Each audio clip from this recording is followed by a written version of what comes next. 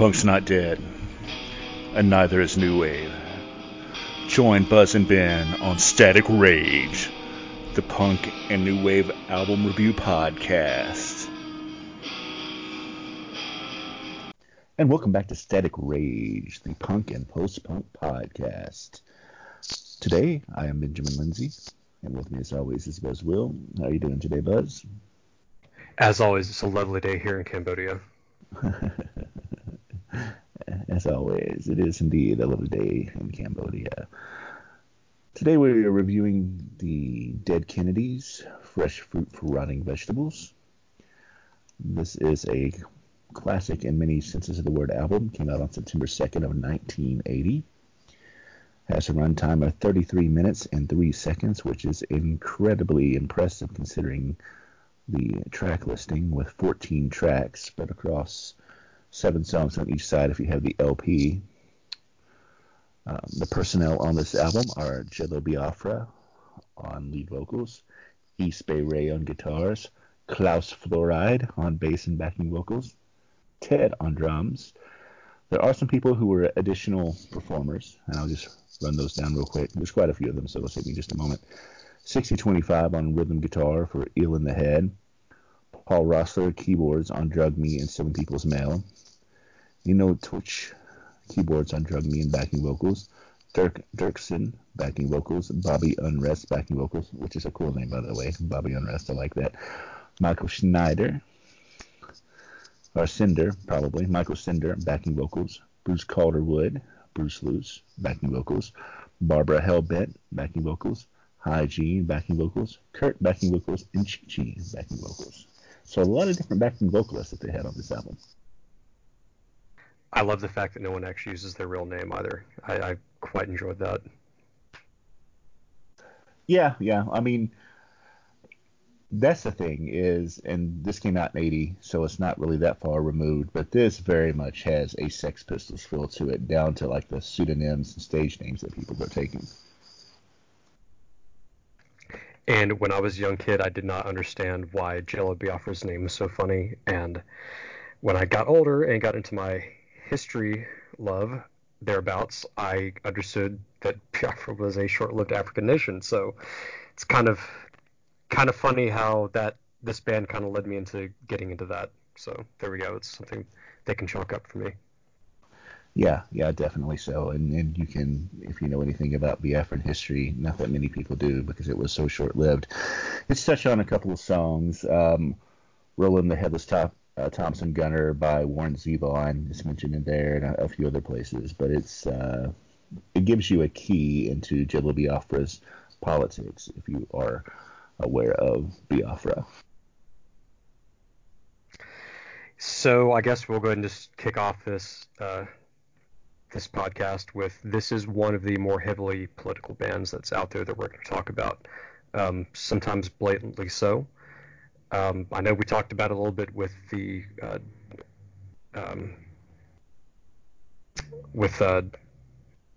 previous bands that we've done, but this one kind of sticks out more to me. I would dare say even more than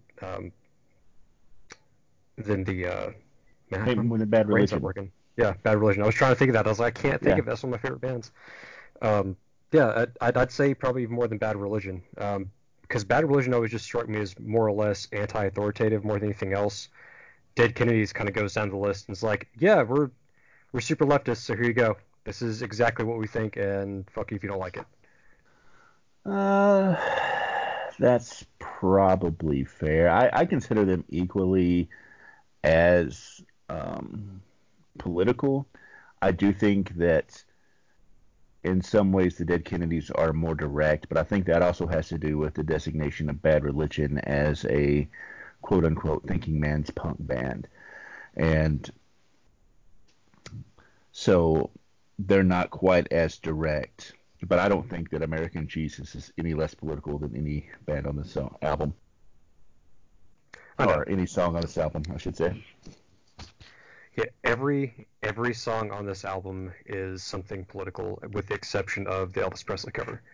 And seriously, everything else on here is like, it's either poking fun at something or it's trying to raise awareness about an issue. I Kill Children, I mean, not me personally, but the song. Oh, we know all your dark secrets now, Ben. Yeah, right. I just announced it there, right in the middle of the podcast. I guess it could be considered political. I don't really necessarily see it that one as being political. That really seems to me more like it's a beat on the brat kind of thing, like from the Ramones.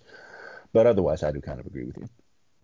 I mean, it's kind of poking fun.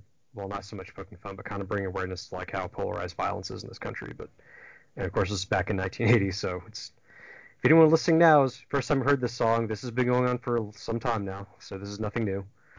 But no, pretty much every song on here is it's going to have a very I'm not going to say political undertone. It's going to be very obvious political, which if you can deal with it, if you're like me that doesn't really agree with just about everything they put out there, I can still enjoy it, and most people can. But if you're very sensitive to that, or if you have a problem listening to someone else's opinion, this might not be the album for you.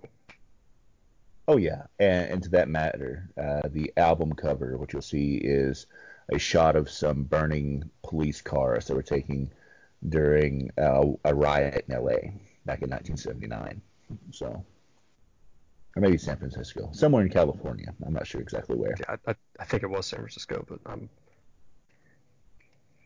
I didn't get I didn't track down the album cover on this one so much. I just knew it was a burning police car.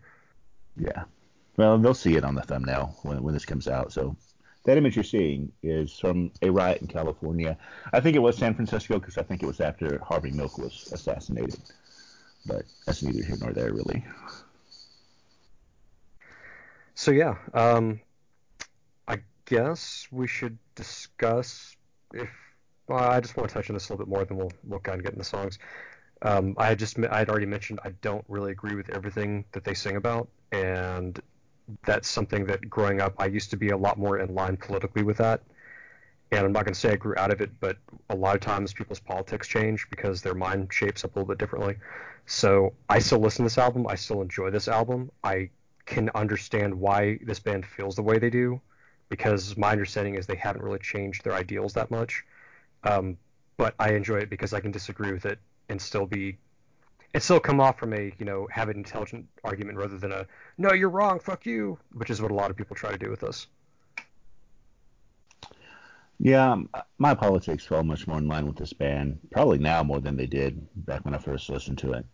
To be honest, I've kind of gone the other way. I was probably further away from it at the beginning, and I have grown closer to it in the intervening years since I first heard it. But even then, I don't necessarily know that I agree with everything expressed on here.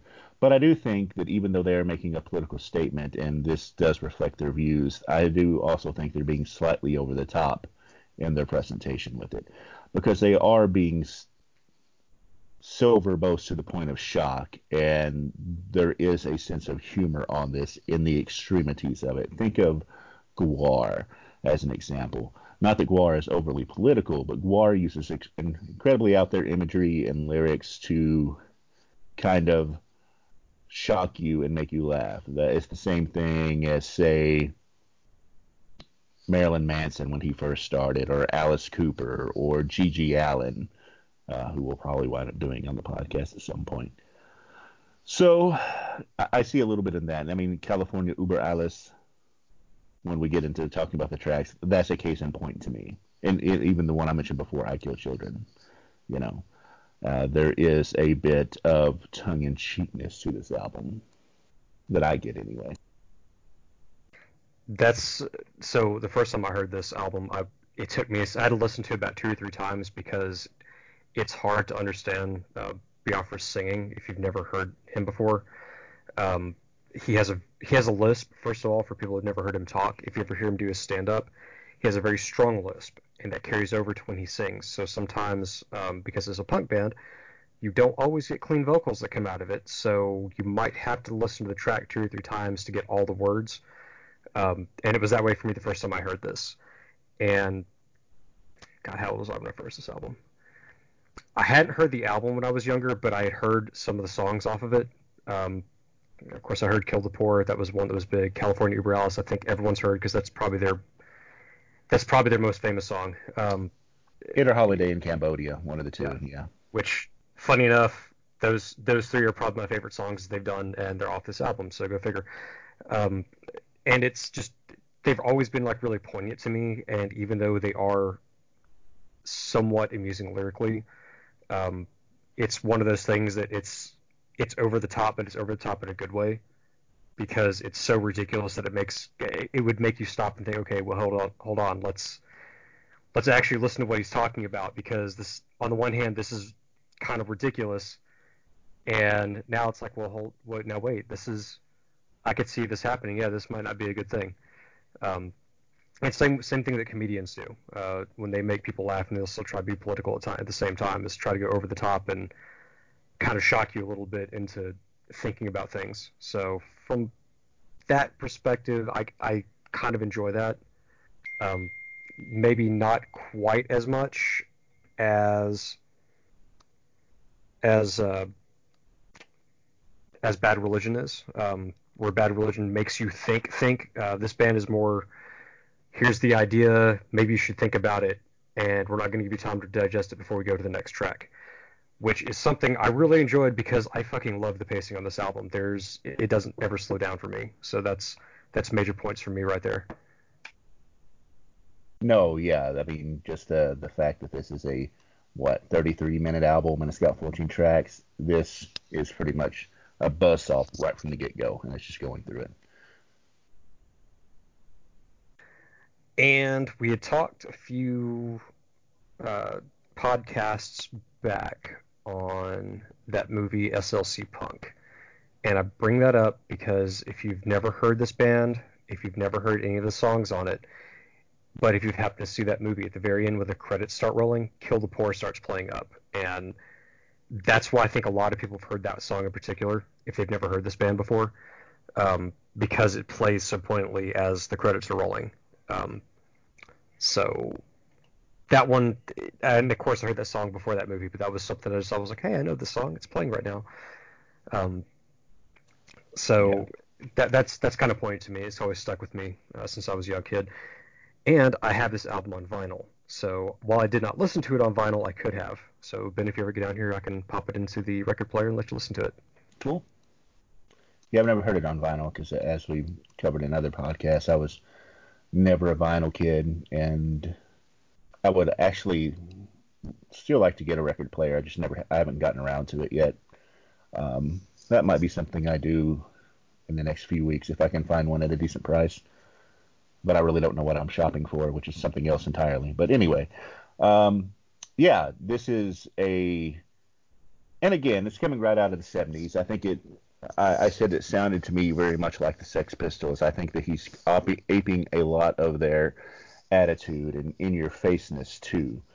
So I definitely, and I add parenthetically, on kind of a tangent, Jello Biafra has run for city office in California several times. So he's not just one of these activists who's going out and singing something and then collecting the royalties and sitting on his ass as a fake activist. He's actually really engaged in it, and I have to give him credit for that. And I actually think he's part of the Green Party, if I remember correctly. Like he doesn't have like anything. He was, whether he still is or not, I don't know, but he was, yeah. Yeah, I remember he was kind of independent as far as that went. No, but that this whole album, man. I mean, if you ever get a chance to listen to some of his spoken word albums, they're actually quite amusing.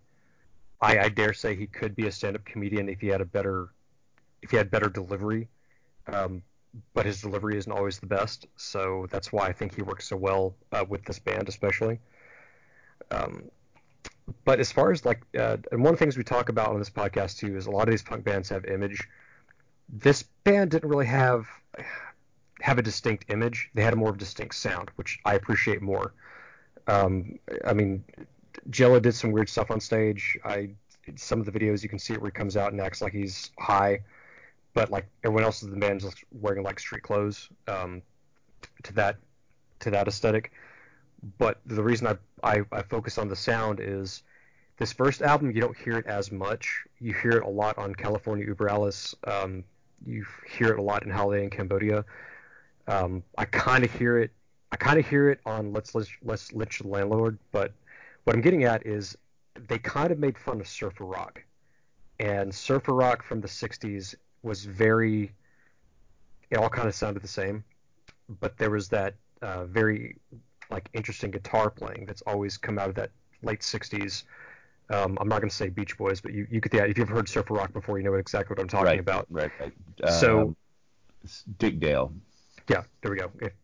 Dick Dale, if you've ever heard or ever seen Pulp Fiction, the very beginning song. But that's The way that I kind would of describe it is shredding without distortion. right. In fact, yeah, there's not really a whole lot of distortion in it. So with the reason I point that out is their later albums, especially, you hear a lot more, and it's. I had mentioned in a previous podcast how, in some ways, punk kind of mocks the hippie movement. I really feel like that's what this band was doing. Is like they were mocking that '60s like beach vibe and completely destroying it and making fun of it and making it sound good because East Bay Ray is a fucking hell of a guitar player. If you ever get a chance to actually hear him play, he's actually quite talented at that. Without a doubt. East Bay Ray. I mean, actually, I would have to say that you have to be a pretty damn good musician or guitarist to play surf guitar. Again, it is very much like thrash, but with clean channels instead of distortion, and usually no down tuning. But indeed, he's a great guitarist.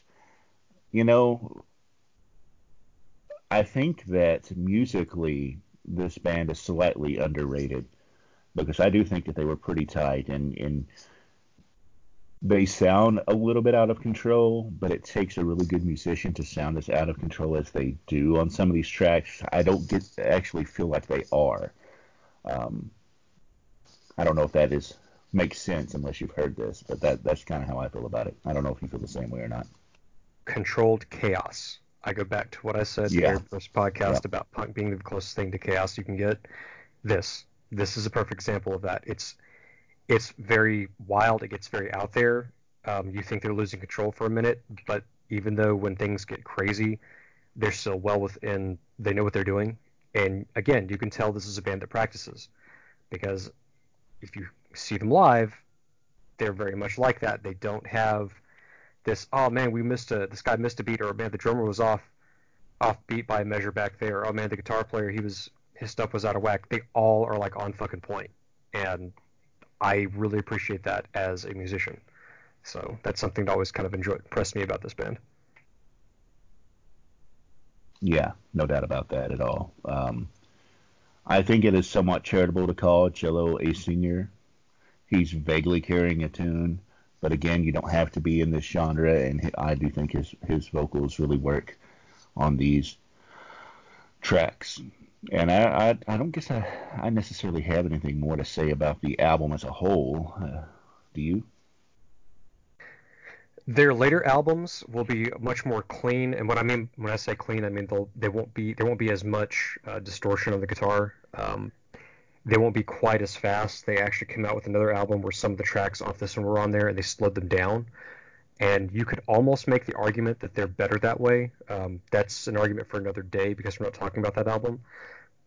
But this first album is probably their fastest and most aggressive.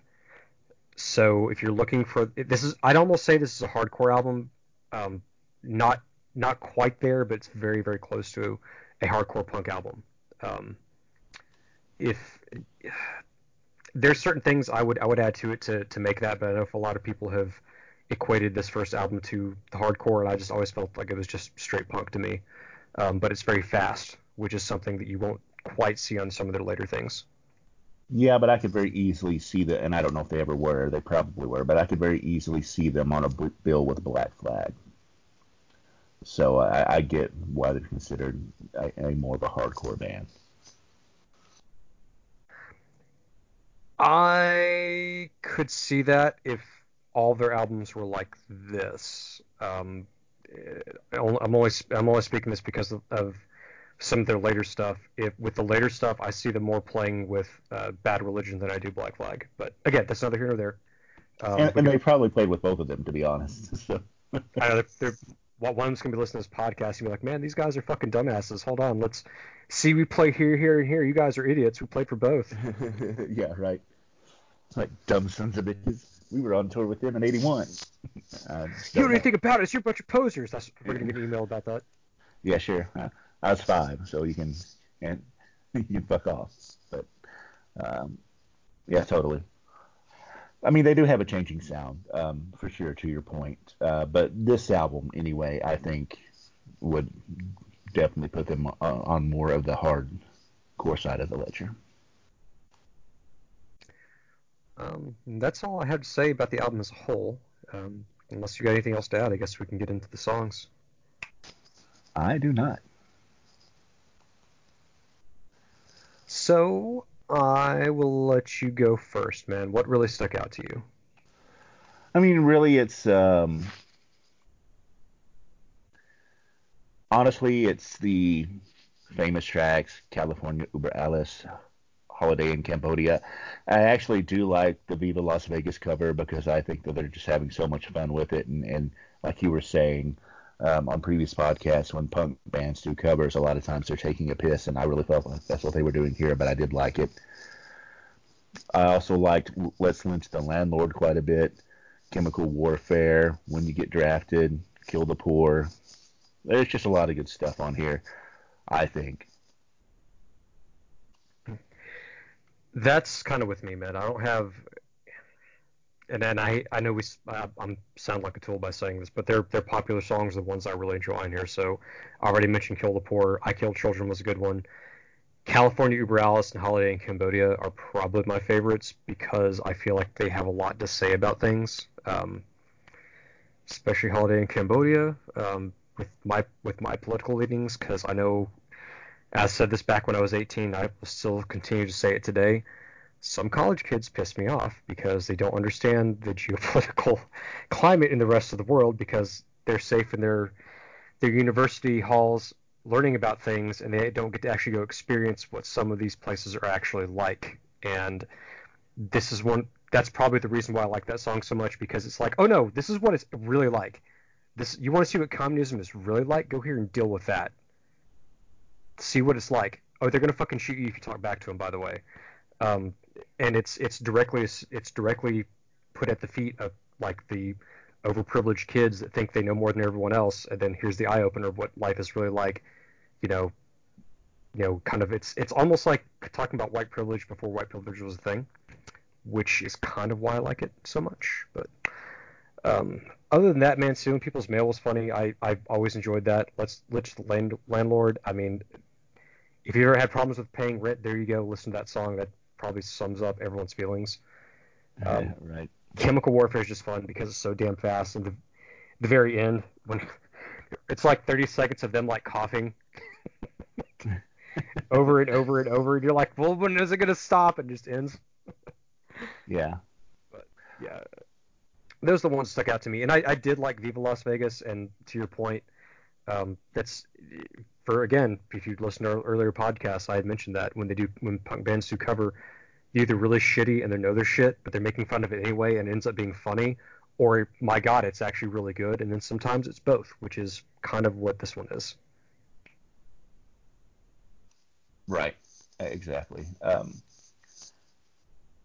And you know, we don't really have time, or nor is this necessarily the platform to get into the Khmer Rouge, but it was also a shout at the U.S. government for supporting the Khmer Rouge for as long as we did, because we actually shielded them on the United Nations and kept them on the United Nations board despite the genocide in Cambodia.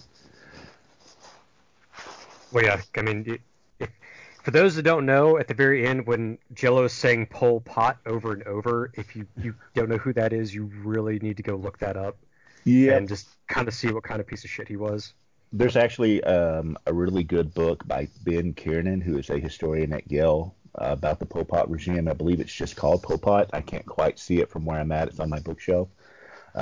So if you want to know more about it, check it out and read it. It's pretty heavy stuff, as any genocide is, but that's one of the best books on the subject out there. So if you're interested, you can check that out.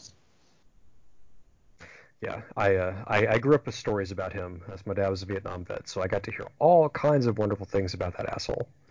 Yeah, yeah, it was a clusterfuck. Southeast Asia, though, kind of was a clusterfuck in the Vietnam region from about the 1940s till 1990 something. So Yeah, that's the wonderful thing about that whole region is the second like before we get there, and then even after we get there, there's still a lot of bullshit going on when we aren't involved that people tend to forget about, and I don't know why. yeah, I think a lot of it has to do with because how self-centered a lot of Americans are. But now I always tell people like, if you think our involvement in Vietnam was bad, look at what the French did and look what happened after we left, because that shit didn't end until it might not have been until early 2000s, man. well, the reason I say the 90s is because I think that's finally when them and China officially declared peace from their undeclared war. So, but yeah, it's possible that it went on. Some stuff went on into the 2000s as well. Yeah, lots of stories on that again for a different podcast. But no, those are the songs that stuck out to me the most. Same. There's nothing on here I didn't like. And when the longest song on the album was 3 minutes, well, I guess that's actually no. I'm sorry, I was looking at the wrong track, but that's probably true. So probably is still just 3 minutes. Longest one is Holiday in Cambodia at 4 minutes and 37 seconds. Okay. And when the next longest song is 3 minutes and 7 seconds, which is Kill the Poor, nothing really sticks around long enough for you to really get a true dislike of it, I don't think. At least in my opinion, because everything is just over. So, I mean, gosh, most of these things are coming in at under a minute and a half. Yeah, and when I used to joke in high school about, man, you could have a punk band and like have a song that's like 30 seconds long and move on. I was never joking when I said that. There have been bands that have had like 30-second tracks and like that was a whole song. Oh, like So, DRI, man, oh which yeah, I'm sure yeah, we'll do at some point too. yeah. I mean, so when people see this and go, wow, a minute and 23 seconds, that's pretty short. Yeah, because they get in and get out. Mm-hmm.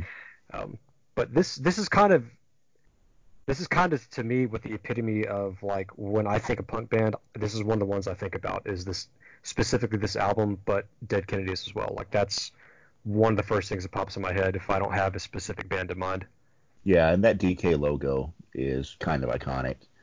So I agree. This is when I think of an American punk band, this is one of the things that I think of. They're not one of my favorite ones by any stretch of the imagination, but they are authentically and quintessentially an American punk band, if for no other reason than to Buzz's point when they were incorporating the surf guitar sound into it. Yeah, so they're not contrary to how much praise I'm gonna give this thing. They're actually not in my top five bands. Just and a lot of it is because like with Jillo's singing style, I kind of it does get on my nerves after a little bit. But that said, this is still a very good punk album. Um, and I guess before we move to grading, do you want to talk about their name at all? Sure, go ahead. So there's back and forth with this, and I'm doing this all by what I'm remembering instead of looking it up. So I'm sure someone will correct me, and Ben, you might even correct me here, but this my understanding is when John Kennedy was assassinated and his brother later on, um, a lot of people kind of saw that as like the death of the American dream. Like that's when the ideal of America kind of faded. Um, that's kind of why they picked this name. That was my understanding. And it wasn't necessarily like we're making fun of the fact that John Kennedy got shot. It was more like since he is dead now, his brother is dead. You've kind of like lost the last good thing in America, so to speak. And of course, I'm paraphrasing this.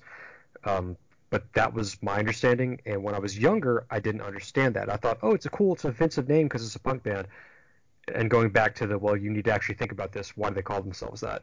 Of course, this is all by memory. I'm sure some of it's muddled, but some of you might be wondering where that name came from. From what I remember growing up listening to them and listening to some of the interviews, that was the reason they picked this name. Yeah, no, that was pretty much it. This was the end of the American dream with the killing of both of the Kennedys and kind of that. It's very interesting, and they did get, as you can imagine, a lot of pushback at the time over this, and sometimes would just have to play as the DKs. But you can easily track that down into the end of the hippie movement in 68 and 69, not only with the assassinations of the Kennedys, but also like the Manson family murders and all kinds of other stuff. So that was a very transformative time in American history that a lot of stuff happened. I mean, because not only were they assassinated, but Martin Luther King Jr. was assassinated in 68 as well. There were a bunch of riots because of that fact. So, you know, the hippie era came crashing down in a very spectacular way. One that I'm glad ended because I will say it again, hippies annoy the shit out of me, even today. Right on. All right, let's grade this thing. You can go first. Musically, just going off the album, I'm not going to base this off of what I've seen live either. Just going off the album, um, I'm going to give it a B. And the reason I give it a B musically is because while they are well in control of themselves when they do play, there's just a little bit too much distortion sometimes in the guitar. Not that's a bad thing, uh, but for it to be completely controlled, I would have liked to have heard a few cleaner licks at points. Um, but that's not really a knock on the band. I still enjoyed it. But other than that, this band's pretty on point. I mean, you can tell like when they're playing, they know what they're doing. They're not just letting it get out of control, and they reel things back in when they need to. So musically, solid B. As a punk album, I'm going to give this a B plus. Not an A minus, but a B plus. If Jello Biafra had better vocals, I'd probably give it an A minus. However, because of his style, if you've never heard this band, you might hear it and be like, "What the hell is up with this guy? He needs to take the balls out of his mouth." He really is hard to understand him the first couple times you listen to him sing. That said, this is very close to what I consider an ideal punk album. So, um, not as influential on me as say Dropkick Murphys was, but definitely up there as far as if you want to hear a punk album and we had like a top five to pick from. This is not my favorite. It wouldn't be my first, but it would probably be in one of the five I would grab and say, here, go listen to this, and you'll get an idea of kind of what American punk is like. Yeah, and that is exactly why I'm giving this an A. Because this is not my favorite punk album. This is not my favorite punk band. But this is, if somebody told me, hey, pick out a punk band or a punk album and play it for somebody to get the message of what punk is, this would be on the short list of albums that I would choose from. Because, and honestly, in some ways, this is an aberration because I do think that the musicianship on this is better than on the average punk album. Um, Jello is not a great singer, but it fits into the whole punk vibe well enough. Because as I've said, you don't have to be a good singer to be a punk singer. Um, Tracy Newport, my co-host on the Metal Podcast, is fond of saying, "Oh, you can sing? No, I was the lead singer for a punk band. What about that do you not get?" Which some punk bands have people who can sing. This is just not one of them, but this fits the style very well. And just the anger and the political lyrics and everything, that is what I think of when I think of punk music. So this is almost that perfect snapshot of what a punk album should be. So that's why I'm going to give it an A. Sounds good to me. Well, is there anything else you'd like to throw out there? No, the only thing I'd say is that if you haven't listened to this or if you've only heard like the quote unquote hits off this album, to go listen to the entire thing. It's 30 minutes. You've got the time, and just see because there's some other stuff going on here other than just California Uber Alice and Hotel in Cambodia. I mean, I enjoy I said Hotel in Cambodia. I said hotel. Holiday in Cambodia. I'm not gonna lie, we said I was like, was there a Hotel Rwanda song we did? There probably is, but no, I just fuck it up. Oh man. So with that in mind, I guess I can talk about what we're doing next week. Although, before you do that, that does kind of make me want to take Hotel California and Holiday in Cambodia and do a mashup. You know what we need to do? We need to do that and play it and see what happens. And if it sounds like even if it sounds horrible, if it like at least sounds listenable, we should like totally talk about that. Yeah, for real. Yeah, we can do that. All right, man.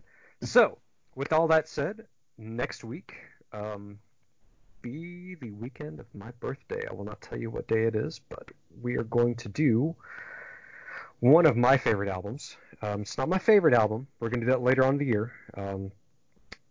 But if you know me, you know that I'm into horror. You know that I am very much into punk. I'm very much into goth. I'm into a lot of the dark things, and when you see me on the street, you may not realize that. But this is one of the reasons I was into that, because when I was a kid, I was into very famous beings. Famous monsters, you might say. Hmm. Sounds like you were part of a club. A Perhaps. fiend club, if you would. Indeed, sir. So yes, we will be doing the Graves era Misfits and Famous Monsters. Tune in next week when we bring you the famous monsters coming back from the dead. Indeed, sir. Well, thank you all for listening. We have always enjoyed talking about these albums and sharing our thoughts with you. You can always hit us up and let us know what you think, whether you agree with us, whether you think we're morons, just what have you. And we will catch you next time. Peace out.